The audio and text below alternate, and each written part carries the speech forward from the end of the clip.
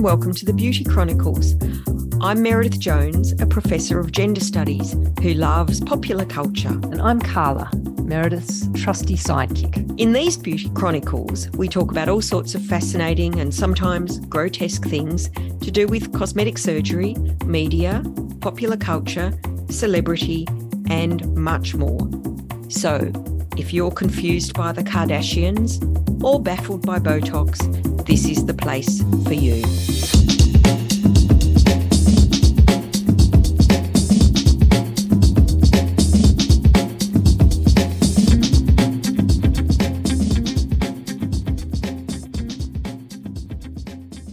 Last week we spoke about the Brazilian butt lift, and this week it's all about what I call a visual trope, and that is the before-after. Nice. So cosmetic surgery appears in and through media, in many, many different ways, and lots of these are kind of patterns, so they're repeated ways. The actual content might change, but the pattern remains the same. And they're known as visual tropes. So a trope is a kind of pattern. Some of the more important visual tropes around cosmetic surgery are, for example, that related to gender. So for example, the models, the people kind of used to sell cosmetic surgery are almost always women. They're almost always young women, and they may or may not have had surgery. They are often just models.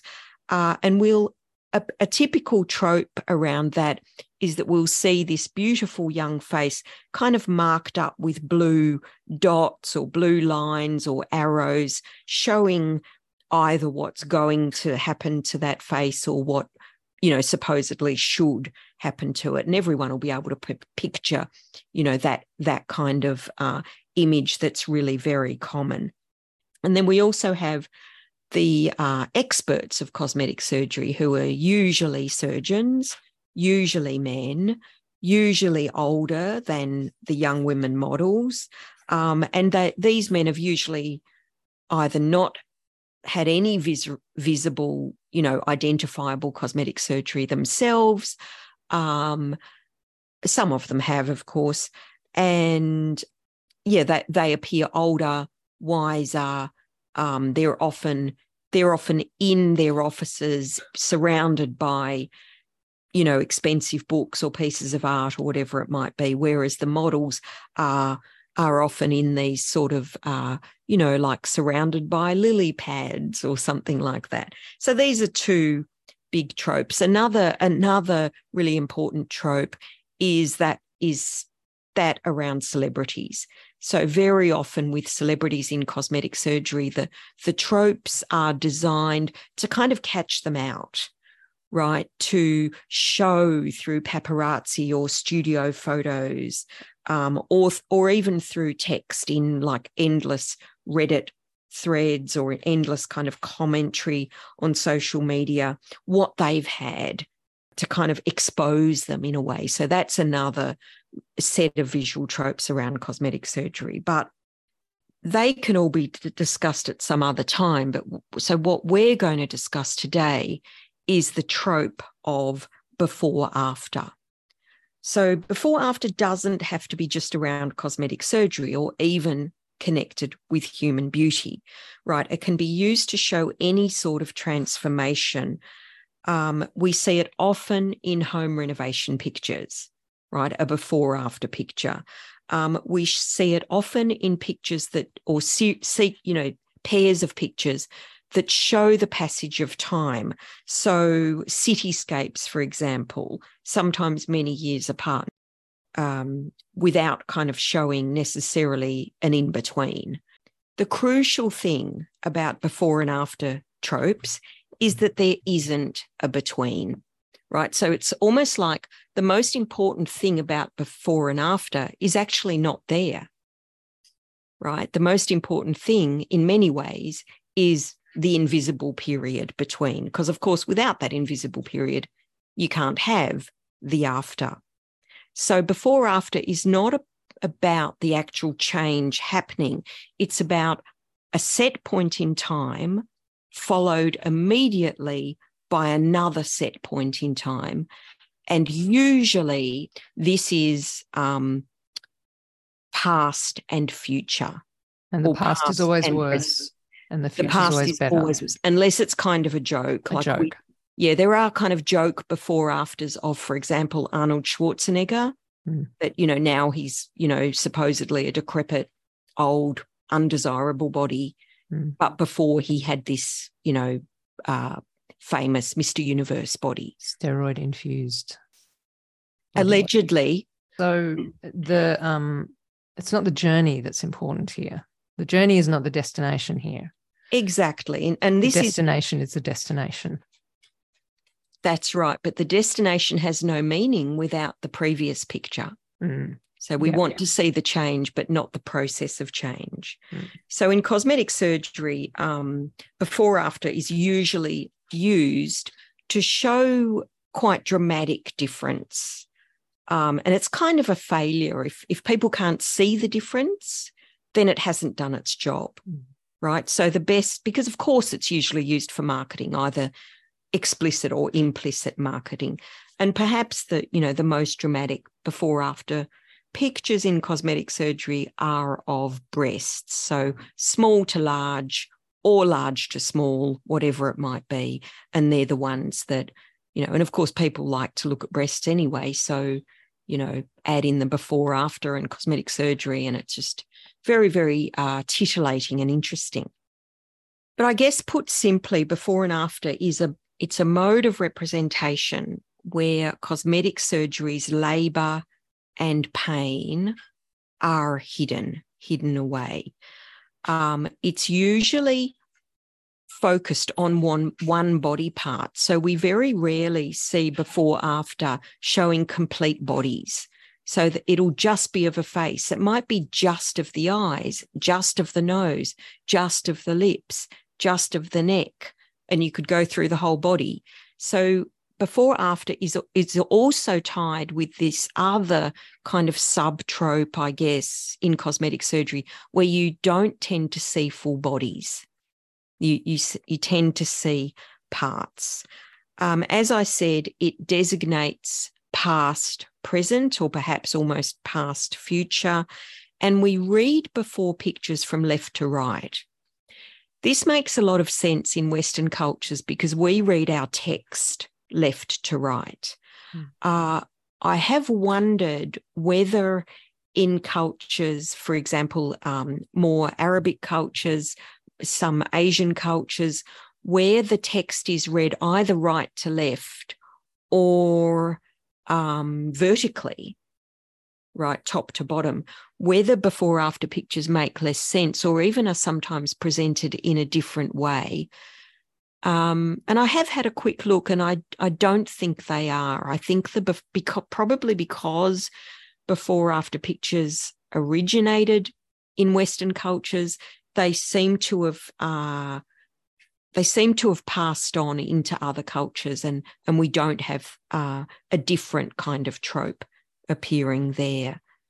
Just another thing about before after is the before is very often poorly lit. The person will have no makeup on.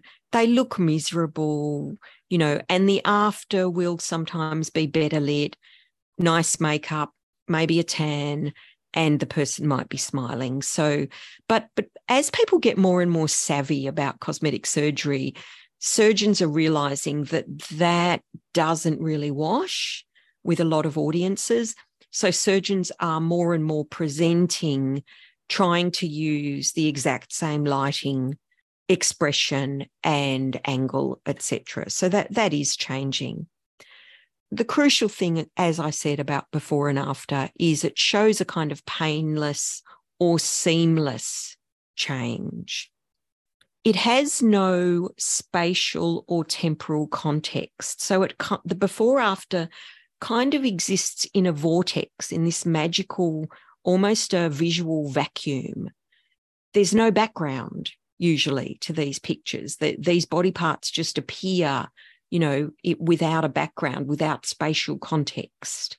They don't even have the spatial context of being connected to the rest of a body.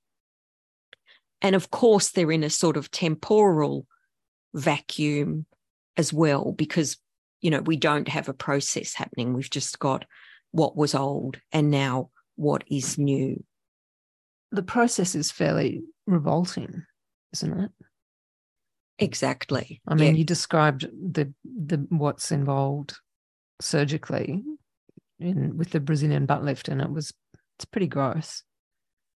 Yeah, exactly. So there's really good reason for the before after. It makes perfect sense. If you want to sell something, then you don't want your potential customers to associate it with pain, misery, even with cost, right? So it makes perfect sense, but it is actually changing.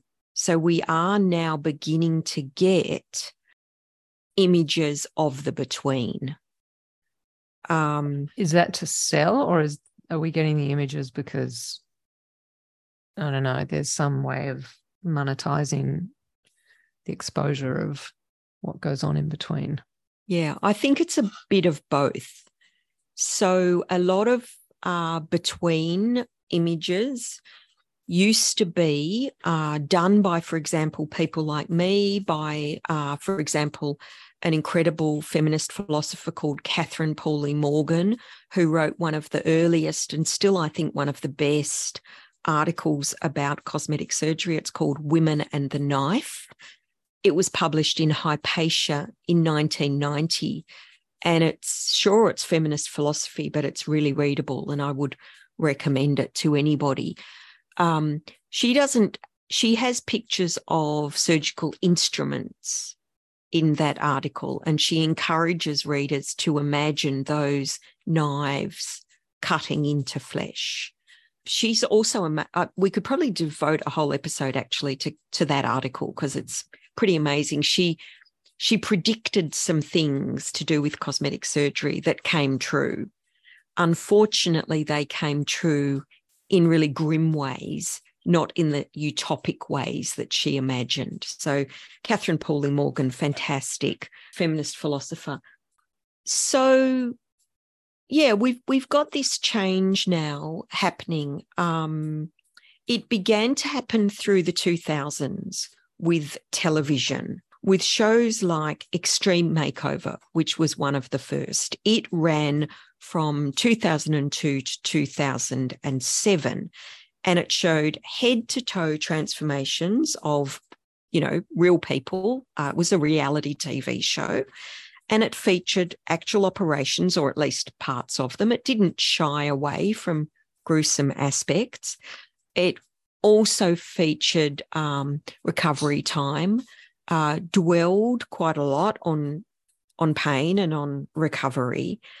And then it was closely followed, or kind of paralleled, shows like The Swan, which was really extraordinary, because The Swan was an extreme makeover show, but also included the psychology of the participants. So that was really extraordinary, kind of lining up the beauty within with the beauty without. And that, we could do another whole podcast on that notion. We also had shows like I Want a Famous Face, Botched, which I think is still going, and many, many others that, that these have all been followed. But these were the first ones that ran through the 2000s. That's sort of the reality TV shows. Yeah, they were. So there was also Nip Tuck, which was a drama. Exactly. Yes. Nip Tuck. What was the famous saying of Nip Tuck? It was something like, why spend 20 years on the psychiatrist's couch when you could spend 2 hours on the cosmetic surgeon's, is it a bench? A table, yeah. So these shows through the 2000s brought... Were they gory? Like, did they really show everything? They did. Of course they were edited. To the extent that they were able to. Exactly. And I think once I did a little timing, and I think the actual operations comprised something like less than 4% of the whole show. Mm. But they were gory enough, and they were in primetime TV. They had huge audiences. And really what they did was they, in many ways, demystified cosmetic surgery for a whole series of audiences. And while they probably put a lot of people off, in the long run, I think they led to more and more TV shows like this, now to a whole social media world that shows the gruesome aspects of cosmetic surgery and has really normalized it, normalized the between as being something kind of ordinary, at least something that we're not unused to seeing. Yeah. Has it, but I wonder if that's sort of also a consequence of like lots of other TV shows that normalize things that were otherwise hidden. There's a British show set in a hospital in Southampton in a maternity ward called One Born Every Minute, which showed aspects of giving birth, of that process. Like it followed sort of various people about to have babies, and it would show parts of the labor process, which were kind of, to me, made me think that if you saw that, you'd never want to have a child. So I think there's been a lot, I think the kind of increase of reality TV created lots of programs that demystified things that were otherwise, that had otherwise been hidden, culturally otherwise hidden. had been culturally intentionally hidden. Mm. I guess with cosmetic surgery stuff, I wonder if showing that there's some kind of erotics in seeing the process, like there's some kind of slightly pornographic pleasure in consuming the grotesque. I think you're exactly right, Carla. On two fronts, that, yes, these, let's call them shows, even whether they're social media or television. On the one hand, yes, they're part of another genre or another set of genres that demystifies things that used to be secret. But I think what you've said about it being kind of pornographic is absolutely true. Maybe there is a genre called, maybe there should be a genre called cosmetic surgery porn, because porn, of course, is all about, well, titillation, obviously, but seeing what we're not meant to see. Yeah. And I mean, there's also kind of like with sort of S&M stuff, like there is something about the kind of erotics of torture and, that kind of stuff that maybe watching people getting surgery is a bit, bleeds into that a little bit. I don't know. I think you're right. I think you are right. And it's usually men operating on women. It's usually young women lying down, being cut open, being punished in a way.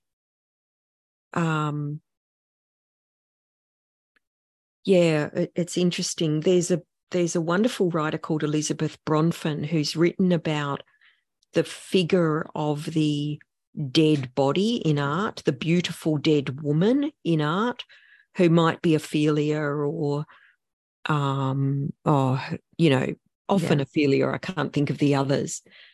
And about how that figure is, I doubt that Bronfen uses the word pornographic, but that figure is meant to titillate. It's a completely passive figure. I want to think about this more, Carla, about cosmetic surgery's relations to BDSM. I think it's really, really important. Yeah. Yeah. I mean, Just it just, and then at the end of these shows, is there like there's still the before and after? Like you see the process, and is the after always better than the before? Like, do you see the healing and the finally you get to see the end product? Yeah, exactly. So the before after has in no way been subsumed or replaced by the between. The before after is still paramount, still absolutely crucial. So sure, you've seen a bit of gore. You've gone on the journey with, let's call them the It's the patients. hero's journey. It's the fucking hero's journey as well. I agree. I'm fucking over the hero's journey. The person's on a quest. So they're shown as they have to be shown first as deserving. So that was a really big thing about Extreme Makeover and the Swan was the person was not only hideously ugly, obviously I've got that in inverted commas, but they were also deserving. So they might have been, for example, a police officer who'd been injured, or they were a mother who'd been widowed. They were deserving because they'd had something bad happen to them. And crucially, they were a really hardworking, worthy American citizen who just was down on their luck. Yeah, so there was someone that the audience could care about. Exactly. And it was all framed in such a way that we would care about them. We then saw them going on this journey, perhaps a mixture of a physical and a psychological journey, and then we see them emerging triumphant at the end, having had the help of these kind of heroes in the form of the cosmetic surgeons, but also the psychologists, the makeup artists, the hairdressers as well, who I guess were the cosmetic surgeon takes the role of the prince who kisses Sleeping Beauty or kisses Snow White in order to bring her out of her long sleep. This trope of before and after and with its kind of processual in between is very connected to those kind of magic moments of the Snow White or the Sleeping Beauty. She's weak. She's helpless beforehand. She's exiled. Maybe symbolically she's kind of exiled from herself, from her own self-knowledge, from her own self-esteem by being put to sleep or falling asleep and then magically awakened by this prince. She wakes up transformed. She becomes a queen. She's in power. She's a woman. Sometimes, literally, visually, she's suddenly got curves and breasts and whatever it is. She's more feminine, in inverted commas, and she moves into her power. So that's what Snow White and Sleeping Beauty do in those fairy tales, in those myths, and that's still the story around lots of cosmetic surgery. In the Extreme Makeover show, was it only women who would get the work done? I've mixed up Extreme Makeover and The Swan in my head. Or whichever the one. But I think the characters were worthy. You said like a police person who'd been injured. Were in all of them, they're worthy. Certainly there were men. I remember a particular man. I can't remember if it was Extreme Makeover or The Swan. And the reason I remember him is that in these shows, there's a reveal to family at the end. And actually, I'll come back to a tragic story around Extreme Makeover about that family involvement. But in these stories, there's an end reveal where the person's new self is shown to themselves in the mirror, but also to their family or to their loved ones. And I remember this man in particular because they all have quite dramatic transformations. He'd had dramatic transformations of his face and his body, but he had a young daughter and she was young, like less than 10. And he did not want to reveal this dramatic new self to her all of a sudden, because it could have upset her. And I think the psychologist on the show agreed, or maybe even suggested this. So his reveal to her was done in a darkened room. I've always remembered it because this little girl got to hear her dad's voice in the dark. The idea was that she would know it was him, that he hadn't changed, that he was still, her same dad, and that she wouldn't have that terrible shock of seeing him differently. And I think one of the reasons I've really remembered that is because that little girl probably thought he was beautiful before he went on the show, right? So for her, maybe seeing the reveal would have been horrible. She would have thought, who is this person? I don't recognize them. I don't like them. And that's not what we're meant to do for reveals. We're meant to see this amazing improvement and congratulate the person. And the fact that for a child it was the opposite kind of proves to me that nothing about this is innate.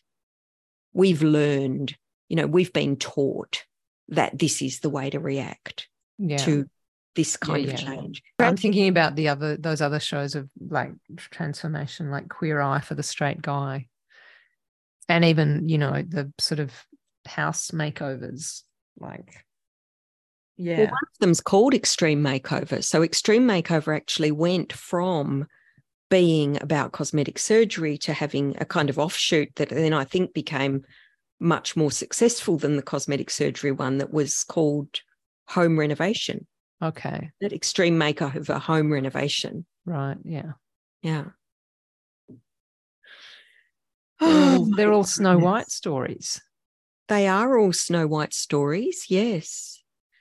The tragic one connected to Extreme Makeover, and in fact connected to the ending of the show, the decommissioning of the show, if you like, in 2007, was a woman called Delise McGee, who applied to the show, went to all of the kind of pre-production meetings, was filmed, her family was filmed, and of course she was filmed saying how unhappy she was with her look, with everything, blah, blah, blah. I assume she was very deserving. I don't know what her story was.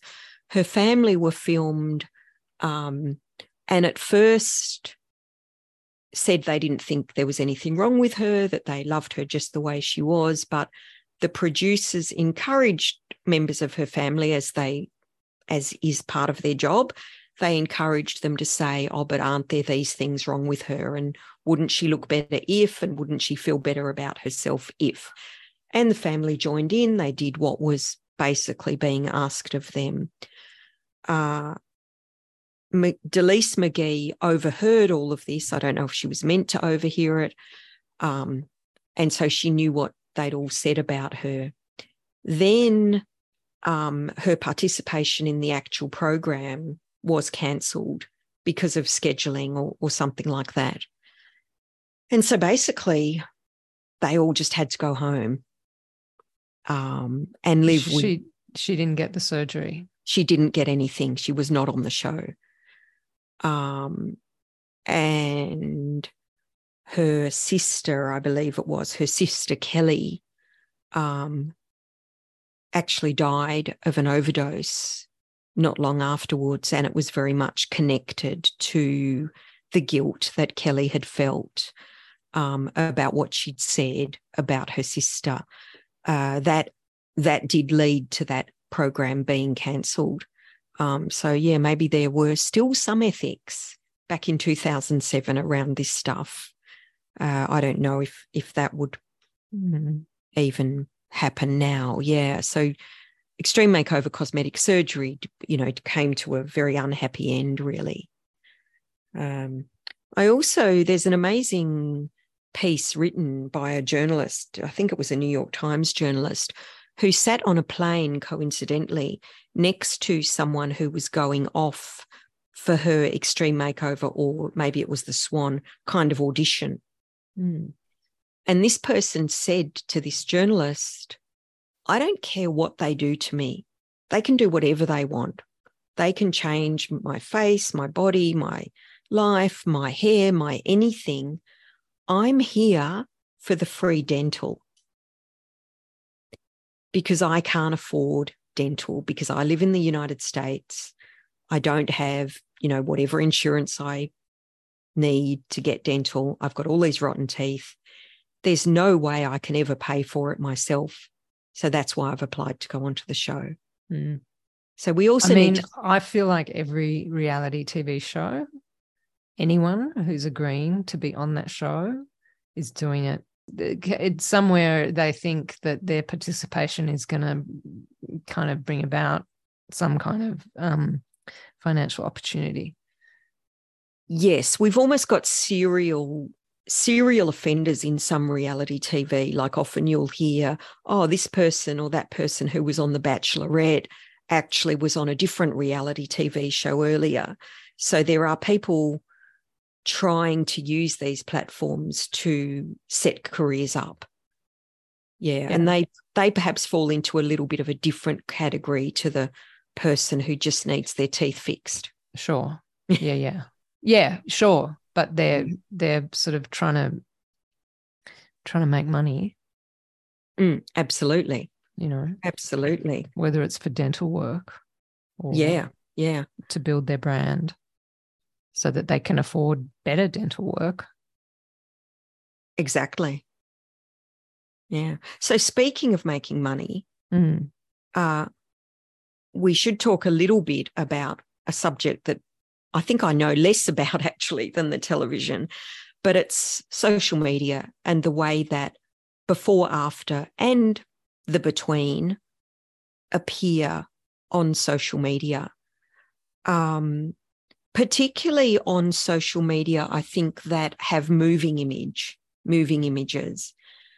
Because in a way, before, after makes less sense if the images are moving. We still see it. We still see it a lot. People speaking to camera with their before faces and then their after faces and not seeing anything in between. But we're also seeing between happening on social media. And I think there are two main groups. They're both fascinating. One is influencers. And the line between a participant, let's say, and an influencer is obviously blurry. When does someone move into being able to make money from this stuff? When are they just talking about, their nose job to maybe an audience of 10 or 20? And when do they become a cosmetic surgery influencer who's perhaps talking to millions? This happens for some people. We do know that cosmetic surgery influencers are major power brokers now in the cosmetic surgery world. So they're just as important as surgeons. And we're seeing a really interesting blurring too between influencers and surgeons. We're seeing surgeons become influencers. We're not seeing influencers become surgeons yet. Maybe that'll happen. Someone would have to study for a long time. But we're seeing surgeons, for example, referring to influencers in their own videos, and influencers referring to surgeons. Perhaps money changing hands, who knows, either over or under the table, so to speak. And certainly not that divide that there once would have been, a kind of a divide of disgust where an old-fashioned cosmetic surgeon might have been really appalled by the idea of actually working with or even talking to someone who's had some cosmetic surgery and is talking about it online. But now we're really seeing them working together. So there are a whole lot of TikTok and YouTube videos now that show the between. They might be in the form of actual surgeons live streaming their operations. There is a really famous one. She was known as Dr. Roxy. her real name, Catherine Roxanne Grawer, I think. She's actually had her medical license revoked back in, well, it was suspended back in 2002 and then revoked afterwards. So she'll never be able to practice again in the state of Ohio. Whether that will apply to other places, I don't know. And that's because during a live stream TikTok of a liposuction, she perforated someone's intestine. And that is, that's known as enderotomy, and really is, according to other cosmetic surgeons who've got onto TikTok to explain it, it's something that shouldn't happen. Maybe it did happen because she was working at the wrong angle, because she actually was dancing while doing operations, and that was part of her shtick. And she's not the only one, by the way. So isn't there some kind of legal protection that, you know, doctor-patient confidentiality that would prohibit the live streaming of an operation? I guess the patient agrees to it. Yeah, the patients have signed away some rights, and Right. my guess is that in return they get a bit of a discount. Yeah. Yeah, whether you could ever really know that, I don't know. But of course they sign away rights and they must get something in return. Maybe it is just a bit of fame. I don't know. Of course, we're seeing a lot of patients live streaming. They can't live stream during their operation because they're unconscious, but they'll live stream before and after. And in fact, there's a famous one of those connected to Dr. Roxy. This person's operation was done, I think, just the day before Dr. Roxy was actually, disbarred, or whatever you call it. And she is called, what's her called? She's called Off-Grid Dreamer. And not totally Off-Grid Dreamer. She's called Off-Grid Dreamer, all one word. And she live streamed an infection that she got from I don't know. She didn't get the infection from Dr. Roxy, but the infection was associated with the operation she had with Dr. Roxy the day before Dr. Roxy's license was suspended. So that's an interesting couple of kind of sets of videos to look at. Both Dr. Roxy's have all been removed now from TikTok, but you can still find recordings of the recordings, of course. Yeah. And then at the other end of the spectrum, you've got these cosmetic surgeons busy doing stuff like Dr. Roxy, and at the other end of the spectrum, surgeons who are really trying to educate or just trying to have fun. A very popular one is Dr. Anthony Yun, who calls himself America's holistic plastic surgeon and seems to just be having fun. He does reactions. He does little explanations. He presents as sensible, as cute, as funny, and as trustworthy, partly because people might send him photos of themselves saying, I'm 17, I have hooded eyes. What can I do? Please help me. And he just writes back, you're beautiful the way you are. Don't do anything. So that endears him to an audience. But of course, it's also great marketing. It's great marketing.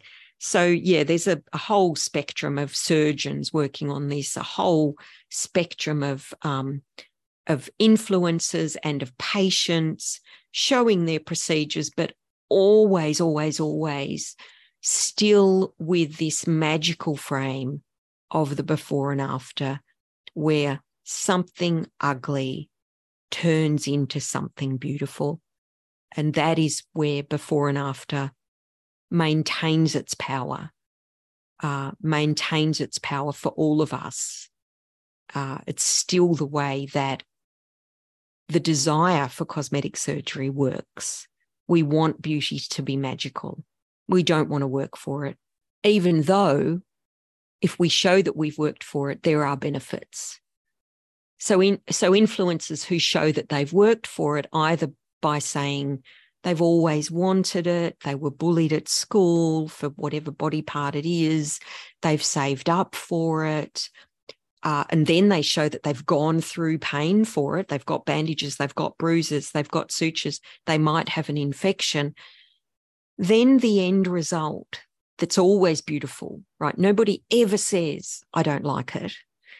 The end result can be understood by the audience to have been deserved. So the person is less likely then to be attacked as you're vain, you're narcissistic, you wasted money, whatever. It doesn't remove, but it diminishes that sort of attack around cosmetic surgery. So those attacks still, there's like that moral framework still exists? Absolutely. Yes. If you read comments after anything, on YouTube, on TikTok, on whatever it might be, you'll see a huge amount of haters. And of course, haters have a very specific kind of psychology that, I can't even begin to understand myself, but people have looked into it. And they'll say stuff like, the nicest thing they'll say is, you looked better before. But it can get a lot worse. And it's very often attacks on women. Well, it's very often women putting this sort of social media product out there. Yeah. Yeah. And so there's maybe women getting the surgery. Absolutely. Yeah. Women are still make up. I mean, it depends what kind of stats you look at. But women, still make up the vast majority of cosmetic surgery cases. Those stats do change dramatically if you count hair transplants as cosmetic surgery. Yeah, I've said this before. Yeah, if we counted hair transplants, there'd be a lot more men. Are there people that are there any like doctors you'd want to talk to? Like people who produce this social media content that you'd be interested in having a conversation with? Oh, yes, I'd love to have a chat with some of them. Maybe I'll seek some out for my new edition of the book. Find one who's in London. There'll be plenty, and go and talk to them. Talk to him. It'll probably be a him. Yeah, good idea. Yeah. One thing I have noticed about cosmetic surgeons and written about in the past is they are kind of weirdos in the medical world. Allegedly. Allegedly, they are weirdos, yes, because they think of themselves as artists. So many of them, are actual painters, sculptors, musicians, and they'll often feature their own art in their offices or in their marketing. There was one years ago who always had a cello with him, and oh my God. Anyway, they fancy themselves as artists rather than as surgical technicians. So I think that kind of feeds into an egoism in cosmetic surgery that perhaps exists less in other surgical specialties. And maybe they're more keen to perform for camera, to put on a show, and maybe they're also of a particular type that doesn't want to be invisible. They want to be famous. Surgeons are notoriously egotistical. I know from friends who work in medicine that the ego required to be a surgeon is fairly, it needs to be fairly robust, and it tends to attract a particular sort of personality. I guess it's such a high pressure and invasive type of medicine. But I think it's interesting to think about the kind of surgeon that wants to do cosmetic surgery. Well, because it is about appearances, how things look, rather than how things work.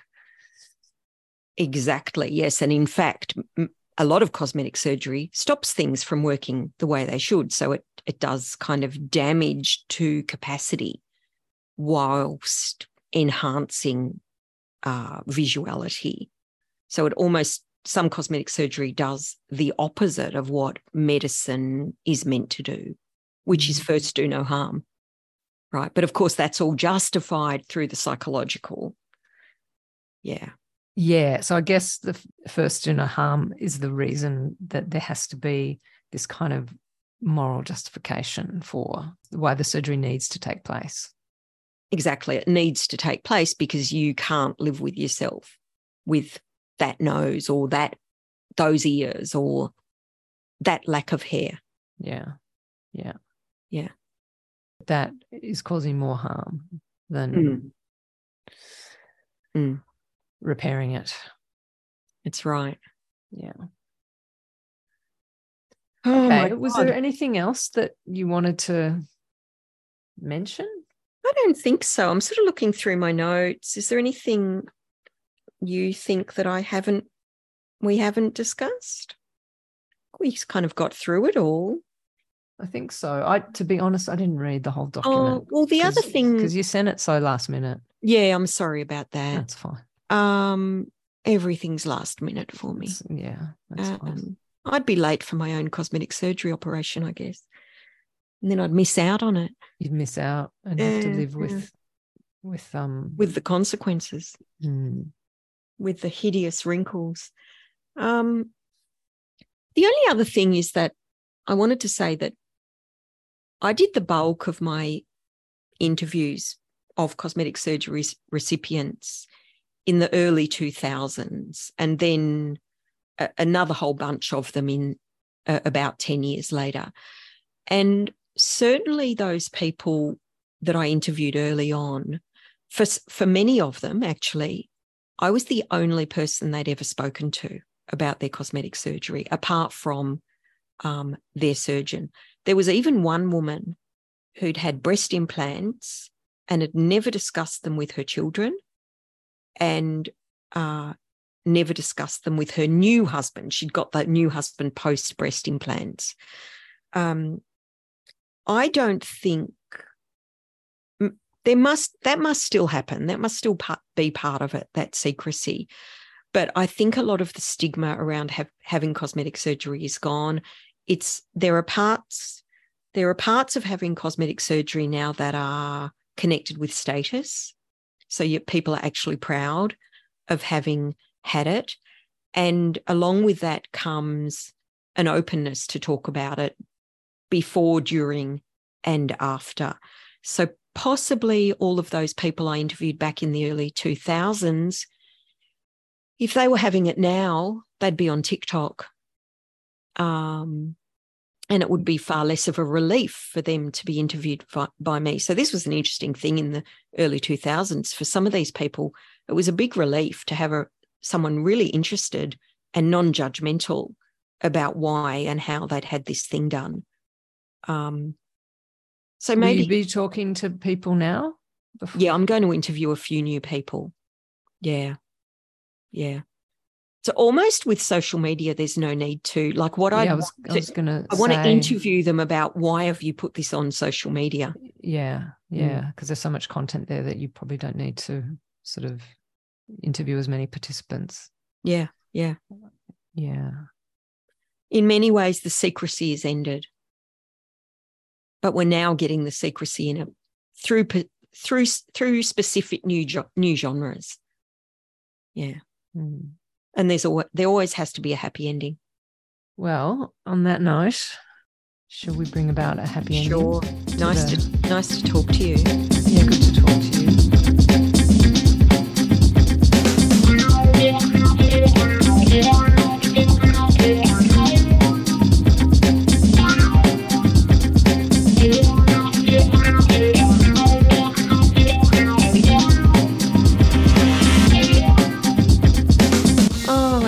I've not fully written my paper.